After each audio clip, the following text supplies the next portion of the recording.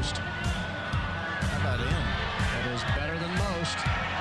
Better than most.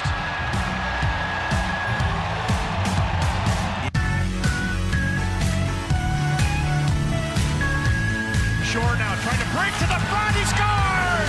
What an individual effort by the kid! Now here is the host of the Schorr Thing, Warren Schorr.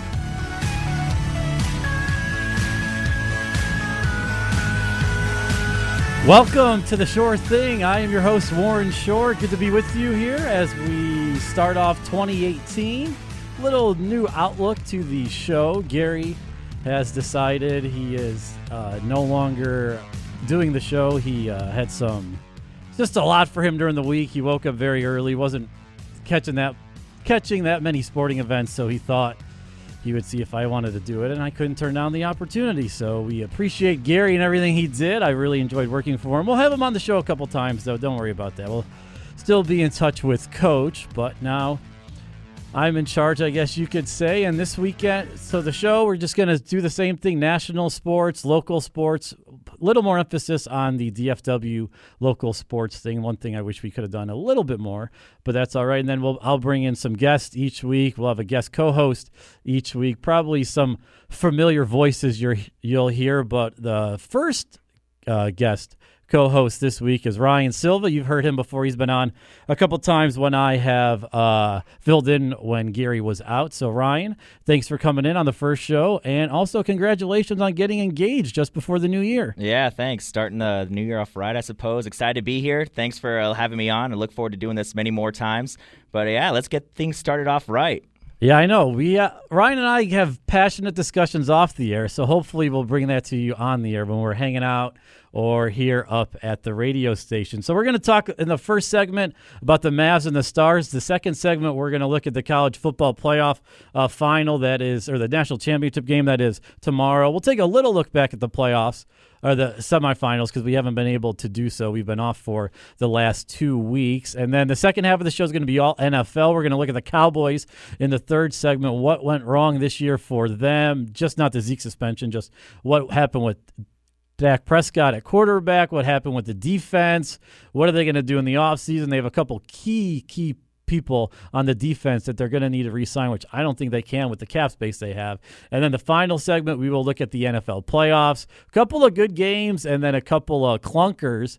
I guess you could expect that from the Bills and Jaguars when they face off against each other in a playoff game. So that's going to be the show outlook. Thanks for tuning in, but we'll get right in it with the Dallas Mavericks. The Mavericks have played a little bit better as of late. They started off not very good. They started off 2-14, kind of the same type of start they had last year. Right now in the season, they're 13-27, so playing just under 500 basketball right now. They have lost their last two against the Warriors and the Bulls. They're playing tonight against the Knicks. It is Derek Harper jersey retirement night, so that's a nice thing for Harp, who's on the broadcast. Tip-off against the Knicks is probably right about now, 6 o'clock there, but they lost to the Bulls, who played much better since Mirotic came back from his facial fracture when he got in a fight with his teammates. And then they played the Warriors really tough, lost 125-122. But before that, they had a nice winning streak of 4 games against the Raptors, one of the top teams in the East. The Pacers played very well this year, the Pelicans, and then the Thunder. So 4 playoff teams they played very well against. Ryan, lately, what do you think has been the difference, I guess, for the Mavericks? The difference to me definitely is having Dennis Smith Jr. on the floor. You know, he went through a stretch there where he wasn't playing a whole lot, but having that guy, even though he is young, kind of having him come in and lead the offense, take charge. And like you said, they've played a lot of really good teams, really tough, you know, even if they don't come away with the win. Like you said, it took a last-second 3 by Curry to put the Warriors over the top with them, over the top of the Mavericks just a couple nights ago. But all in all, I think with the young talent they have, a lot of the up-and-coming talent. I kind of feel like people have been saying this for the last couple years about the Mavs. You know, guys like Dwight Powell and a couple of other guys. Yogi Ferrell's kind of regressed and fallen back to a very nice reserve off the bench for Rick Carlisle to call upon. And you always have your guys in there like Devin Harris, J.J. Barea to be able to take the lead. So it's kind of been just your typical Rick Carlisle team where everyone has a role. Everyone's been playing well in that role. And it's just kind of come together like you said, better than what they started, but it's on the upswing, I would say. Oh, and I think Dwight Powell, he's played really well. He's one of my favorite Mavs. He's been a nice he's a nice coming out party, I guess you could say, for what role he's in. He's played a lot of energy off the bench, only 7 points a game, but that's all right. And this is all too without Nerlens. Yeah. Like, Nerlens Noel was expected to be a big part of the team this year after they got him last year from the Sixers. They gave up Anderson in a second-round pick. Okay, not too much, but he's not doing it. He's hurt now with his thumb, but before that, he was in Carlisle's doghouse for pretty much the beginning of the season. So bad he's getting hot dogs from the media center. And let me tell you what, I've been to plenty of media centers. The hot dogs are average at best. I guarantee you they have better food in the locker room. Get you some nice fruits or whatever they have in there. It's better than the media hot dog. I can attest for that. One guy I don't think people are talking too much about is Maxi Kleber. He's kind of been a no name out of nowhere, and he's been playing big minutes and getting big buckets and playing well and really well actually for the Mavs. And he's kind of been an unsung hero for this team and coming along and starting to fill that role that they thought maybe Nerlens was going to play. And he's been a great, just another great guy. Like I said, just Rick Carlisle has a way to find these guys that he can just plug and play, and they do well in his system. He's a great coach. He's even if he has these on paper below average teams, he gets the most out of his guys. And like you said, Nerlens was definitely in the doghouse for Carlisle, and it's been seen that if you do get in the doghouse for Carlisle, it's tough to come out of it. Dwight Powell did see some of that last season. Yeah, well, and there was also rumors of a trade to get Julius Randle here, which I would have done. I think it was Nerlens for Randle. Oh, yeah, you got to pull the trigger on that. I thought I would have done that, but I don't know if that was true or not, just some reports out there. But Wes Matthews has played better as of late. Dennis Smith Jr., at first, Carlisle really wasn't letting him learn on the court. He was teaching him more, and now he's throwing him into these late-game situations, and he's been pretty good. I think he's got hops, though. Oh, man, he can jump out of the building. He had the dunk. I can't remember who it was. He had a dunk this week, though, in one of the games I was watching. I mean, just right down vintage Westbrook, it looked like. Yeah. And he's got about 14 points a game this year, 4 rebounds, 4.5 assists. Not bad. His shooting numbers are okay. I would say 40% from the field. Got to get that up a little bit to about 45 or 46. Something you expect from rookies, though. For sure. And 33% from 3 really wasn't known as a great three-point shooter coming out of college. But right now they have the 4th worst record in the NBA. So I would say that's good. The draft, 4 or 5 really good players. I think the emergence of Trae Young at Oklahoma really makes the draft a little deeper. No, it sounds like a deep draft, but the top studs, right? There's more of them than there's Marvin Bagley from Duke, Porter from Missouri, he's who's my hurt. favorite guy coming out. Even if he is hurt, he's my favorite guy coming out. There's even though Bagley has shown something. There's a dude from Croatia who everyone loves. Can't remember his name, and one other guy I can't remember. But you kind of want to get in the top 5 in the draft, and for me, competitive and then lose by 3 late in the game. That is the way you want to do it. I have no problems with the Mavs doing that. They win a couple of these games, great. And you know what? When the Mavs win, the fans shouldn't be, oh, this is so bad. Why did this happen? You won a basketball game, and you cannot tell the players to go out there and lose. Because when you do that, look at the Sixers. They have a team that should make the playoffs in the East. And some of those players were told to lose.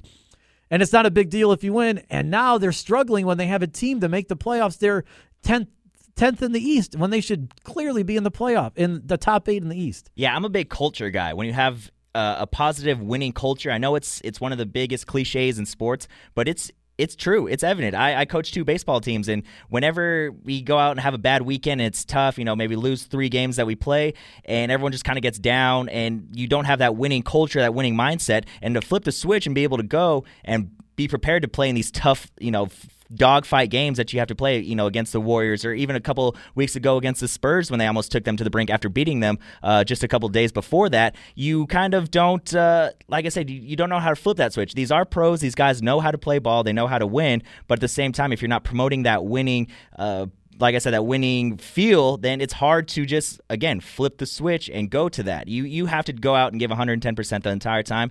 If your roster doesn't stack up to other rosters, hey, so be it. But at the same time, like you said, you gotta be able to just go out there and win. You can't lose or throw up shots that you know you're not going to make or whatever it may be to try to lose on purpose or tank.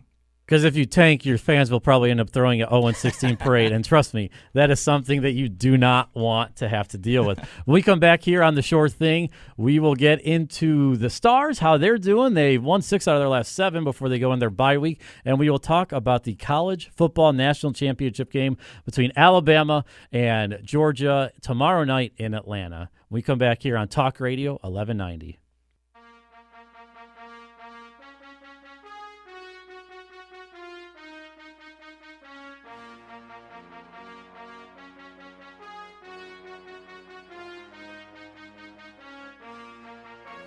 All right, we're back here on Talk Radio 1190, the Schorr Thing. Thanks, everybody, for tuning in on this Sunday night. Going to get right into the Dallas Stars. The Stars right now, so in the NHL, they have something that I think is good. They have a bye week.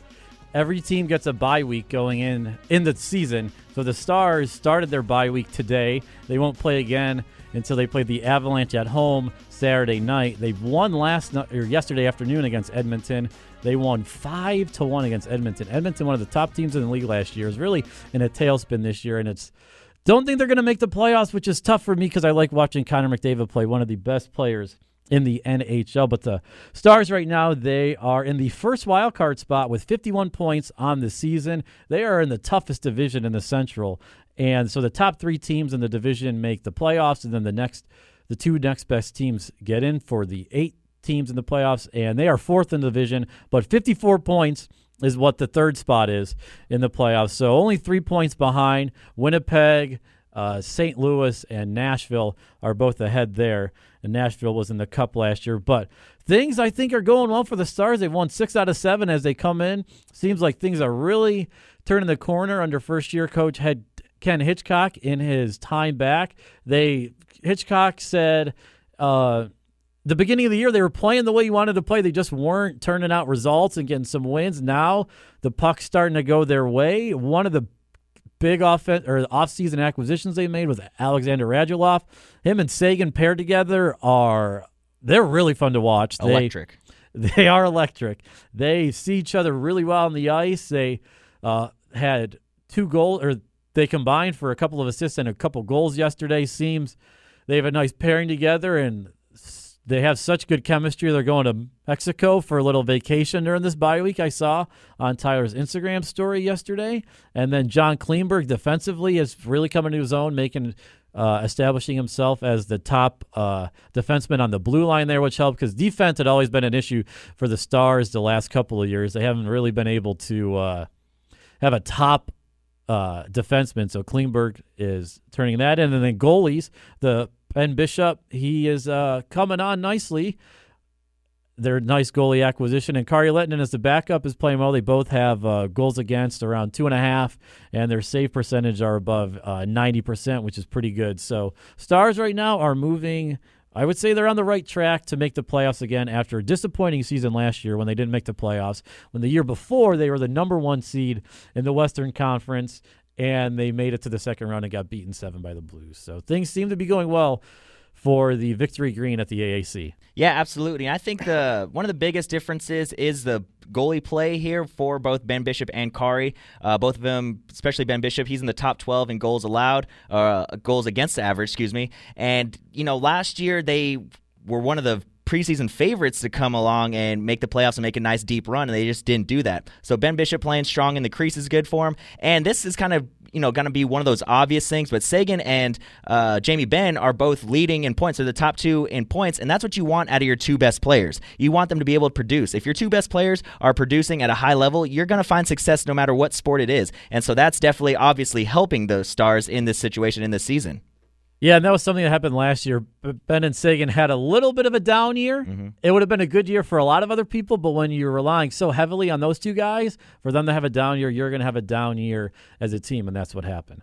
But we'll keep an eye on the Stars as the season rolls on. Probably won't talk about them next week since they only had 1 game, but next couple of weeks we'll get back to the Stars. All right, tomorrow night, the college football playoff looks to crown a champion. It doesn't seem to me like there's a lot of buzz around this game, and I think it's probably because the two schools are within like 300 miles of each other in the southern part of the United States, and two SEC teams, and I think people are kind of tired of the SEC. Mm-hmm. Not that they've dominated college football in the last 4 years, I would say, since the college football playoff started. Yeah, Bama's been in the playoff all 4 years, but the first year they lost. National champs then the year after, but they lost last year. So really it's been Bama. The rest of the SEC hasn't been able to carry the load, but I just feel like there's some SEC fatigue in this one, with it being Georgia and Alabama. Georgia with the double overtime win against Oklahoma, by far the best playoff game that has ever been played in the 4 years of the playoffs. And then Alabama just dominating Clemson, which I was kind of surprised about.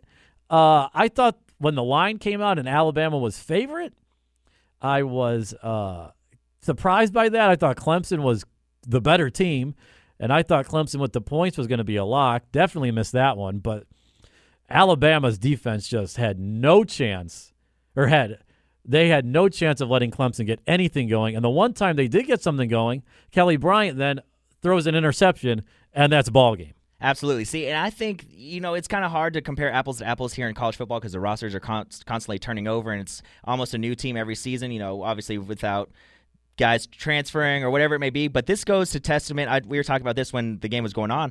This goes to show how much Deshaun Watson was a game changer for Clemson, because he had arguably two of his best college games against Bama, one of them coming up in a loss, the other one being a victory last year in the national championship. So the quarterback play for Clemson, because they had the defense. All talk was all season the four defensive linemen are going to be top picks in the draft. They're dominating, and they just, They did their job, Clemson's defense, but when Kelly Bryant, like you said, is giving Alabama's offense more opportunities than they should, then Nick Saban, he's going to make the most out of those opportunities, whatever it may be. They don't always have the most prolific offense, Alabama, but still, they're going to capitalize on those opportunities that you give them, and that's going to separate the good teams from the mediocre teams. Not saying Clemson is mediocre by any means, because they were great all season except for that one slip-up against Syracuse, but still, again, that just goes to show that you have to make the most of your opportunities, and Kelly Bryant definitely did not do that. No, and in the third quarter, okay, they were down 10-6, and they're driving, and you're thinking, okay, here we go. Here's a little offense. Here's a game going. And then, like I said, Bryant throws the interception. They could never recover. They scored 14 points in 14 seconds, and you knew it was church after that. And Alabama, too, the big thing, too, they had a month off, and they were really banged up in November when they squeaked by Mississippi State. Probably should have lost that game. And then when they got manhandled against Auburn, they had a ton of injuries. They got Jennings back, number 33, who was all over the place, but he's out this game. So I think that's a big loss for them on the defense. But just the rest of getting healthy, and then Saban with his, no one thinks we belong here. You're the favorite, okay? You're the favorite to win no matter what, even you're in here. So good for you trying to hype your team up with that. Okay. I understand how it goes. You don't think you should have belonged. The people say they don't. Everyone agreed you should have been in there, except if you were wearing scarlet and gray that should have said Ohio State was in. Now, you had no quality wins that should have validated you being in there. The only thing was you lost once. So that's an argument for like 3 weeks ago. But now they're going against Georgia. Georgia's run offense, that's what they're going to do against Alabama's defense. I don't see how Georgia is going to be able to put many points on the board if the Alabama defense plays as well as they did against Clemson. Absolutely, and like I will not be shocked if this is your stereotypical SEC game, 10-6 final, or remember that LSU Alabama game a couple years ago? That was the national championship. It was like 6-3 or something. No, it was 9-6 in overtime, but the championship game was 21-0. Oh, okay. So the 9-6. The game of the century, was 9-6 in overtime. I will not be shocked if that's another game like that, like you said, because Georgia relies heavily on that run game, as they should. Their running game is unreal, and just the pure manpower and greatness of Alabama's defense, goes year in and year out. Having Minkah Fitzpatrick back full strength for having that month off, it's going to be a knockdown, drag-out bloodbath, I think, and I won't be surprised if it doesn't hit the over of 45. I'll be surprised if it's, half of that. Yeah, I don't think there's going to be a lot of points scored. It's definitely not being 54-48 like Georgia That's played definitely not gonna against Oklahoma. And Oklahoma really blew that. Lincoln Riley called a great first half, and he got – I don't want to say he got scared, but, man, he changed the whole play calling in the second half. Maybe Baker when he took a offensive or defensive lineman's knee to the ribs. Yeah, that limited was brutal. him. I saw that, man. When I thought he broke it. For sure. That had to hurt. There's no way he was 100% after that, but something was not right with Oklahoma in the second half of that game. Because I thought Oklahoma was going to win it all.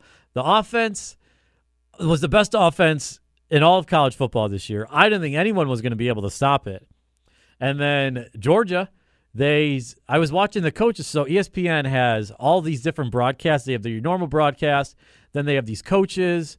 Then they have celebrities just talking like you'd be doing on the couch during the game. So I was watching the coaching broadcast, and they were saying, hey, bring another guy in the box against Oklahoma, keep one safety high, and that will do it. And they did that, and it stopped Oklahoma's offense. So tomorrow night on ESPN News, I think it is, they'll have the coaches film. They'll have like 6 coaches in there, break down the game. Fascinating to watch, and you will learn a lot. And it is amazing to me how they run the play. They just watch it on the camera. They watched on the all-22 camera. Instantaneously, as the play is done, they're already saying, "All right, this is what they should have done there, this and that." It is amazing to watch, and it really shows you how little football you really know. If you're not a big X's and O's guy, and you're Not like, a football "Oh, guy. You're not a true football guy." These are real, true football guys. It shows you that you're like, "Oh, do you know what a single high safety is, or a two under, and all this stuff?" It's like, man, the fact that they could get it from just split seconds after is pretty fascinating to watch. Absolutely. And honestly, I think one of the turning points of that game, and it was still early, I'll hesitate to call it a turning point, but it definitely was significant, was the kickoff. Oh, yeah, the squib kick? The squib kick. I did not understand. You kick it deep. There was, maybe 7 seconds left? 7 or 8 seconds left. And it gave Georgia just enough time to run one play and kick the field goal and make it a closer game, obviously, by scoring points. That's usually what happens when you score points. The game becomes closer. But it just kind of changed the whole outlook for Oklahoma and for Georgia, because Georgia was right in striking distance right after that field goal kick. And so I really didn't understand that. There might be a rookie head coach mistake. It might have been just a missed squib kick by the kicker. They talked to the OU head coach right after that, and they asked, what was the thinking behind that? And he said, I didn't want to put the ball directly in someone's hands. I wanted to, let the ball bounce around a little bit. Maybe somebody that isn't used to handling the ball can pick it up, and we could get, so maybe a loss of yardage or whatever it may be. But at that time, you just got to kick it deep, let the clock run out. You go back to the locker room and regroup and go from there. But, like I said, that one was kind of puzzling to me. I didn't really understand it, but hey, that's why I'm sitting here, and Lincoln Riley's where he's at. Well, that guy made a great play, too, just putting his hands out there to catch it. Like, that was an amazing play that someone could do that. That was such an athletic play. Do that. All right, before we go to break, who do you have tomorrow night in the game? I have Bama.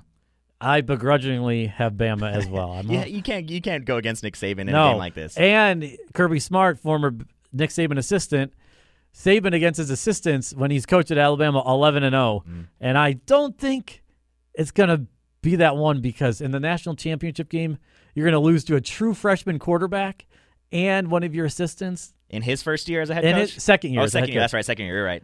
I'm not really buying it. So begrudgingly, I think it's going to be Bama. But I hope Georgia wins just because of that. All right, when we come back here on the Schorr Thing on Talk Radio 1190, we will get into the Cowboys. What went wrong this year for the Dallas Cowboys? When we come back on Talk Radio 1190.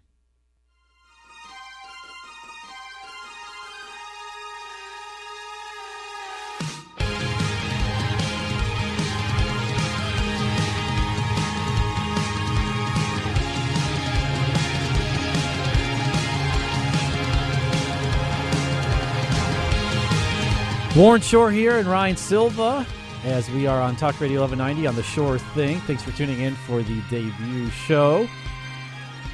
So the Cowboys, it was a disappointing season as they went 9-7 and really a nice barn burner the final week of the season, week 17, when they won 6-0 against the Eagles. But after their loss against the Seahawks, the season was over, so nothing is more exciting than an NFL game that means nothing, and both teams really don't care about it as they try to avoid injuries as they head into the offseason. For me, the Zeke suspension and that whole thing is definitely the biggest problem situation of the Cowboys season. Gary and I both said when we were on the show that I said, and Gary agrees with me, that 6 games, take it off the bat, and then clean slate when you come back for that 6th game. Why risk them implementing the suspension in the middle of the season? I think the Cowboys thought that it was never going to make it. The suspension was never happening this season. They were prolonging it to be next year because Jerry saw how the team played last year and was like, this year we are a Super Bowl contender, which I kind of agree with. They were a Super Bowl contender, but with that defense, I don't really that was my biggest question with them. So I understand where Jerry's coming from, but just take the 6 games at the beginning. Okay, I know Zeke says he's innocent and wanted the innocence, but I just still don't get why they didn't take it at the beginning of the year. It was the cloud over the team every single week, and then in the most crucial part of the season, week 10, the suspension comes down, and you're down in the home stretch of the season. The offense was cooking, not with gas, but they were just cooking the entire season, that stretch when he came back, and it just ruined the team. And then they lost 3 in a row. They get killed on Thanksgiving against the Chargers, and then they can't recover from it. They tried to salvage it with 3 wins in a row, but the team was behind the 8 ball after that Thanksgiving loss. Absolutely, and I could not agree more. Zeke should have just taken this, from week 1 and gone, because even worst case scenario, you go 0-6. Teams have started 0-6 and made the playoffs, so maybe that's not true. But you can recover from a rough start and still capitalize on the latter half of the season. Like you said, they come down, that suspension comes down, they drop 3 right off the bat, and you can tell Prescott he didn't even throw for 180 yards in those first 3 games. That's tough. A lot of his passing yardage last season came from, he's the little dump offs to Zeke, and Zeke would break another 10, 15, 20 yards after that, and he was kind of his safety valve. And not having Zeke to prolong drives. That's one of Zeke's best qualities as a runner, is he can prolong drives, whether it is as a pass catcher or getting those tough short yardage downs or even just breaking a long run for the Cowboys when they need it. And another thing too, coming off of last season, the defense was playing better. You had guys like David Irving coming out of nowhere and just playing, out of his mind. And obviously he still had a pretty decent year. He was serving suspension of his own. Late, and then he got a concussion late. And, you still had DeMarcus Lawrence come on and have 14.5 sacks, so he played well. Sean Lee stayed healthy for most of the season, and that's the biggest key. It's unreal, the splits of when Sean Lee's on the field versus off. I'm sure that's been, talked about over and over and over again. But like you said, it was shocking how just extremely average the Cowboys were. Dez Bryant, I think he's a number 2 wide receiver at best. I don't think he's the guy or anything like that. If he goes to any other team, it's tough to put him as the guy, and he was a big-time letdown, struggled with a lot of drops in a lot of key situations, and pair that with a young quarterback in Dak, although he was prolific in his freshman year, I wouldn't even say he had a sophomore slump. It was just, tough going. It's the NFL. It's tough to succeed in this league. Yeah, so last year I was looking at the splits. He only had 2 games above 300 yards passing last year. He had the same amount this year. Look, the recipe for the Cowboys to win is not have Dak throw over 300 yards. Right. But still, this year his quarterback rating 86.6. Last year 104.9. Just yards per attempt are down a couple yards. Every stat, interceptions way up 13-4. And what teams did this year is they took away Beasley and Witten in the middle of the field, and we're like, all right, Dez, let's see if you can still beat us. Obviously, that is not the case. He could not beat anyone. Terrence Williams will run free for a couple games, if that. And then Noah Brown or Bryce Butler or any of the other spares they have for a wide receiver will be out there and try and beat them, and they couldn't do it. And at Mississippi State, I watched a lot of Dak, and throwing the ball, he made a lot of improvements throughout his career. But still, that was one of his struggles, was throwing the ball deep down the field. And it crept up again this year, And is that coaching? Is that something? Because, look, Alfred Morris is a capable back when he came in. They still ran the ball well. Yeah. And, okay, obviously when Tyron Smith went out, that really hurt him because he had no pressure. And any quarterback with no line and no time to throw is going to be bad. That's just a given in the NFL. And same with your running game. Your running game's not going to be able to get established with a terrible line. I mean, that's obvious as well. But you were hoping for Dak to elevate everyone else on the offense to still win games when Zeke went out. See, he's not that type of guy. No, I know, and that's why he was taken in the 4th round. Yeah. But that's what everyone's expectations. Last year, things changed in the NFL when you lead a team to go 13-3. They forget you're in the 4th round, and now people are like, oh, he's in the 4th round. He's got this and that. You know what? He won 13 games last year as a rookie. I don't care how he did it. And I know Zeke's out, but lead me to victories. And the second halves that they played this year in those 3 losses, awful. Like, terrible. I watched the worst team in the league this year play football. I think the Browns could have beaten them in a stretch of those 3 games. I am not kidding. Like, they were so inept. They scored under double-digit points in 2 games in a row. Mm-hmm. Like, that is terrible.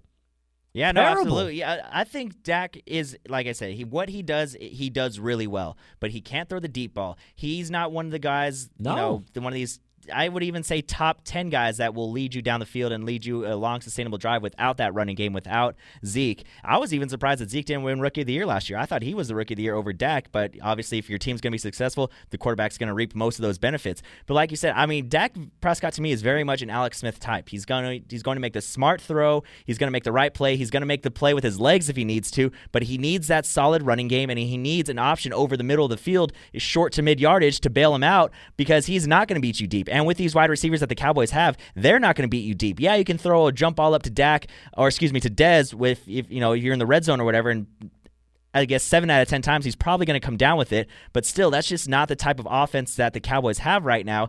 And I know this is probably going to be one of those blanket statements or whatever, but I think it's time for the Cowboys to move on from Jason Garrett. Oh yeah. He's a good coach. He's a good coach. What he does really well. Again, I know that's another cliche. Is he really a good coach though? They say he's a good X's and O's guys, but when it comes to in-game adjustments, he doesn't know his head from his shoe. He's won like 1 playoff game here. Absolutely. Or 2. Is he really that good a coach? He's good at prepping his guys, they said. He's good pre-game. Okay, great. Is he a good in-game coach? Because no, I don't think so. And he's already been here, 7, 8 years? Yeah. And it's one of those things where things just get sour. Sometimes it doesn't work out. Sometimes the relationship with the hot girl doesn't work out. You got to move on. You need a change of voice, too, in the locker room. Yeah. Saw something on Twitter today. Since 1996, the Jacksonville Jaguars have 6 playoff wins. Wow. The Dallas Cowboys have 2. Yeah. Okay? So... good for the Jags. Yes, no, great for the Jags. I was stunned by that. Yeah, but that's a telling statement. That is such a telling statement. And, yeah, it's time for Garrett to go. Kellen Moore, they named as a quarterback coach. Total head scratcher. That's a Jason Garrett guy. That's a Jason Garrett move. Well, it's just, you know what I mean? He does what he's a good scout team quarterback. Why or is he okay, can you not bring someone else in to be a quarterback coach? Like, I do not. Kellen Moore? Yeah. Guys with experience at the NFL. I mean, shoot, even the college level. And you're going to bring Scott Linehan back? I don't get that. I don't get why some of these guys are coming back. But with this all-pro offensive line that they have, they should have more success than not. I mean, offensive line is huge. Not allowing that pass rush, not allowing your running backs to get a little more time, a little more whatever. And with that, it's just, like I said, you got to move on it, in my opinion. Well, and the thing, too, is DeMarcus Lawrence is a free agent this year on the defense. The defense is already thin. So with Lawrence a free agent, Hitchens a free agent, you got to franchise one of them. Probably going to franchise Lawrence because D linemen make more money. Hitchens, I mean, who says he's not out of here? You get a nice big offer from him. Yeah. And, okay, Roquan Smith from Georgia, watch tomorrow night, the linebacker number 3. He's a guy you were hoping to get at 19. Well, you won 3 games. You won the last game. It cost you 3 draft spots, 16-19. He keeps playing like he did. He's working himself into the top 10. Yeah. So, I mean, a lot of there's so many holes to fill on the defensive side. And it's just, they just really... with the Zeke suspension, I think they just really missed it this year. They had a chance if he would have served at the beginning. and they just didn't take advantage of it. And like Witten, highest paid tight end in the league. He's a refrigerator. He's great. And this is nothing against Jason Witten. The guy's going to the Hall of Fame. He's awesome. But I mean, he catches a ball and he takes 2 steps and he gets tackled. Yeah. That's just what he is. He just stands at the first down markers and hopes he falls forward in the right direction. And another thing, too, I mean, there was huge talk around all the draft picks that the Cowboys made on the defense coming into this season. Taco Charlton, Chidobe Awuzie. I mean, obviously, Jalen Smith, the last few games that he played really well, and he looks like a real bright spot and a building block that you can pair him and Sean Lee. Yeah, but he's still got a lot of holes. Absolutely. Not denying that at all. But I'm just saying their draft picks that they had coming in, a lot of those guys, Jordan Lewis, I don't think they performed to the level that everyone was hyping them up, especially coming off the previous season, a 13-3 season. Like, oh, well, we just improved the defense, which was kind of the downfall of our season. And like I said, with those guys not producing to where they were expected, it's kind of like a smokescreen kind of foggy view on this entire team. Yeah, no, it's definitely a foggy view on the team as they go forward. Free agency is a big question. I mean, everything's a question, and there's definitely more questions than answers for right sure. now. And I would say that's not what you really were hoping for at the end of the season, especially since they didn't make the playoffs. All right, when we come back for our final segment here on the Schorr Thing, we will look at the NFL playoffs. One of the games is coming down to the wire, Saints and Panthers. We'll have that and more on Talk Radio 1190 right after this quick break.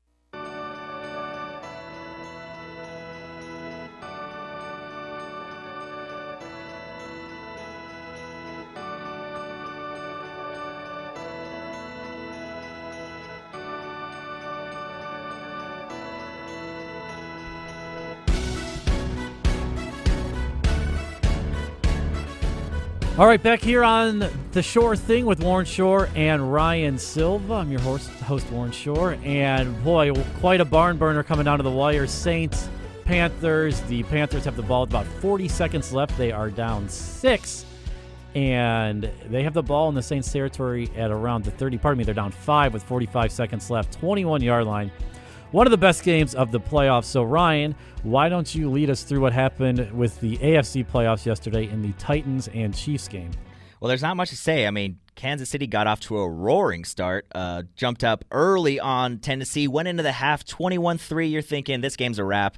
You know, there's no way a young team like the Titans with Marcus Mariota, he's not really that guy that's going to lead you down the field. Again, another long, sustainable drive type guy that's going to be able to just keep getting yardage. He does have the big playability with his legs, but Kansas City's defense, you know, they're always right up there in top defenses. And then slowly but surely, Tennessee's just chipping away. They come out of halftime, you know, cut the lead out. They score a touchdown, goes up 21-10 is the score. And I don't know about you, but every time I saw Kansas City get the ball, I was like, okay, here they're going to score. They're going to put this game away. They're going to score. They're going to put this game away. And slowly but surely, they just didn't. They could never just get over that brink and score again, because I think it just took maybe another touchdown. I mean, obviously, looking at the final score, you can say that, but another touchdown, and that would have sealed the game. Maybe even another field goal would have sealed the game and put the game out of reach for Tennessee and Marcus Mariota. Derrick Henry had a great game on the ground. I mean, that guy, he's going to be another really good back in this league. 156 yards on 23 attempts, a touchdown.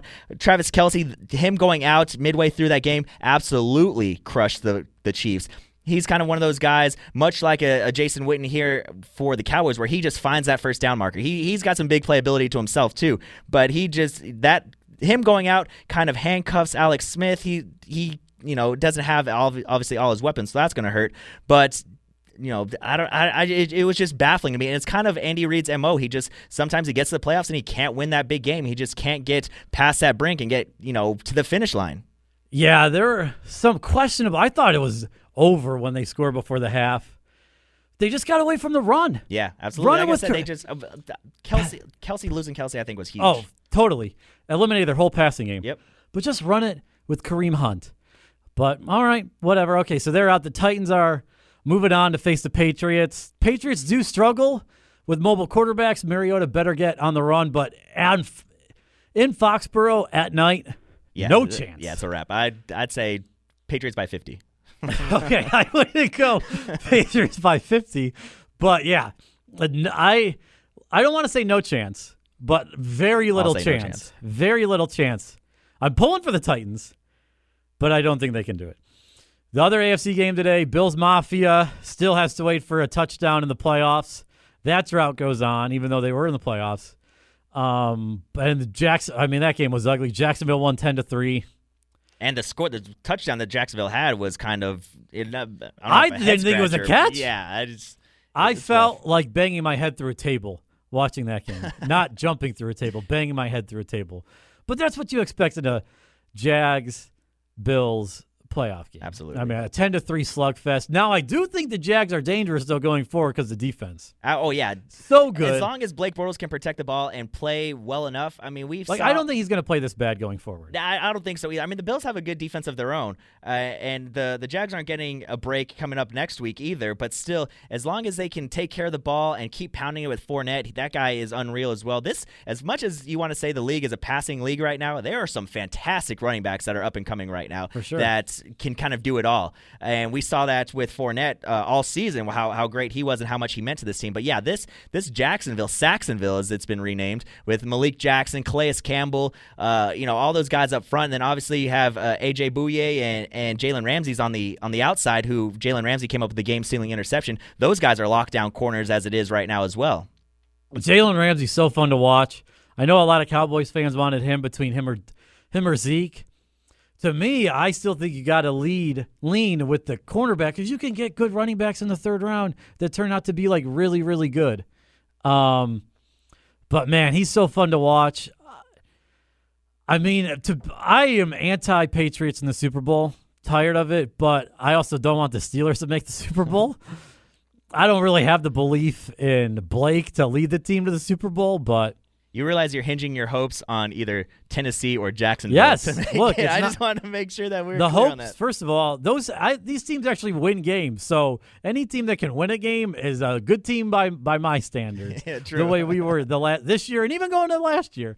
But yeah, no, the hopes and dreams to not have either of those teams in the Super Bowl as the AFC representative are slim to none. But it's going to be interesting if Antonio Brown comes back, too, next week. But I think he will. Said he's going to be 100%. I know. Okay, Jalen Ramsey. That's going to be fun. That's going to be drilled the Steelers the last time they played them. Roethlisberger threw 5 picks. So, interesting there. Over in the NFC, the Rams probably did what everyone expected. Just struggled on the stage last night. The Falcons won 26-13. Really nothing special from the Falcons. They still looked like they were stuck in mud. But, look, they play the Eagles. I think everyone expects them to beat the Eagles next week, as do I. Right back in the NFC Championship game against either the Saints, who won 31-26 just now. Great ending. Or the Vikings. So Vikings are my pick. I think it's going to be a hometown Super Bowl. So? Yeah, what they're doing with their defense, what Case Keenum's been able to do, leading that team, and even with their running game with Jerick McKinnon and who's the other? Latavius Murray. They've been able to pick up right where Dalvin Cook left off. Maybe not to that extent, but that two-headed monster's done really well. And obviously Stephon Diggs and Adam Thielen on the outside are two great wide receivers. Adam Thielen's probably one of my favorite players in the NFL. I would love to have him on my team any day. Well, the Saints, obviously Kyle Rudolph as well. Yeah, the Saints won. Okay, so they won 31-26. The Panthers had the ball, as I said, they were at the 21-yard line with like 40 seconds to go. Threw it to the end zone 3 times, didn't get anything. Looked like there could have been called pass interference on the third down play in the end zone, so that would have put the ball at the 2. Didn't call it. Then on 4th down with like 10 seconds left, Cam got sacked. They just brought the house. The Panthers couldn't block, and they lose. So the Saints move on. I think the Saints are going to go to the Super Bowl. Yeah. The offense is so good. The defense is also really good, but they do just enough with Lattimore, their first-round cornerback from Ohio State. Michael Thomas. The fact that Michael Thomas was taken in the second round of the draft. Unreal. Over Dodson, Coleman. Easy. Latavius Murray. Hey, I'm in there too. Yeah. Or not Latavius Murray. Treadwell. Yeah. I mean, these guys, and Michael Thomas, he's a top 5-6 receiver in the game right now. I put him there. I mean, he is so good, so effortless. Ted Ginn out there. Somehow, Still guy doing seems like he's like 80 years old. I mean, you just can't teach Cleveland speed. I must have not got it, But if you can't teach it, I was never taught it, but he's got it. And Ted Ginn with the Cleveland speed, still out there. And Breeze and Peyton, Sean Payton, I like them. I think they're gonna. I think they're gonna win it I picked them to win it going into the playoffs. I think this Minnesota-New Orleans game is going to be the best game of the 2017 playoffs. Well, in the it's tough NFL. to beat this. I know you didn't see a lot of the Saints-Panthers game. It's going to be tough to beat this one. But, yeah, the NFC playoffs clearly better than the AFC playoffs. The NFC is more deep.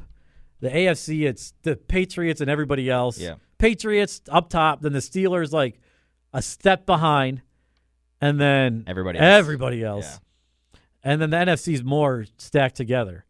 Definitely the Eagles, no chance with Wentz out. You think no chance? No chance. Wow. No chance. Have you seen Nick Foles play the last two games? Absolutely. Look, the first game he played, he looked good. Threw like 4 touchdowns, looked like a competent quarterback.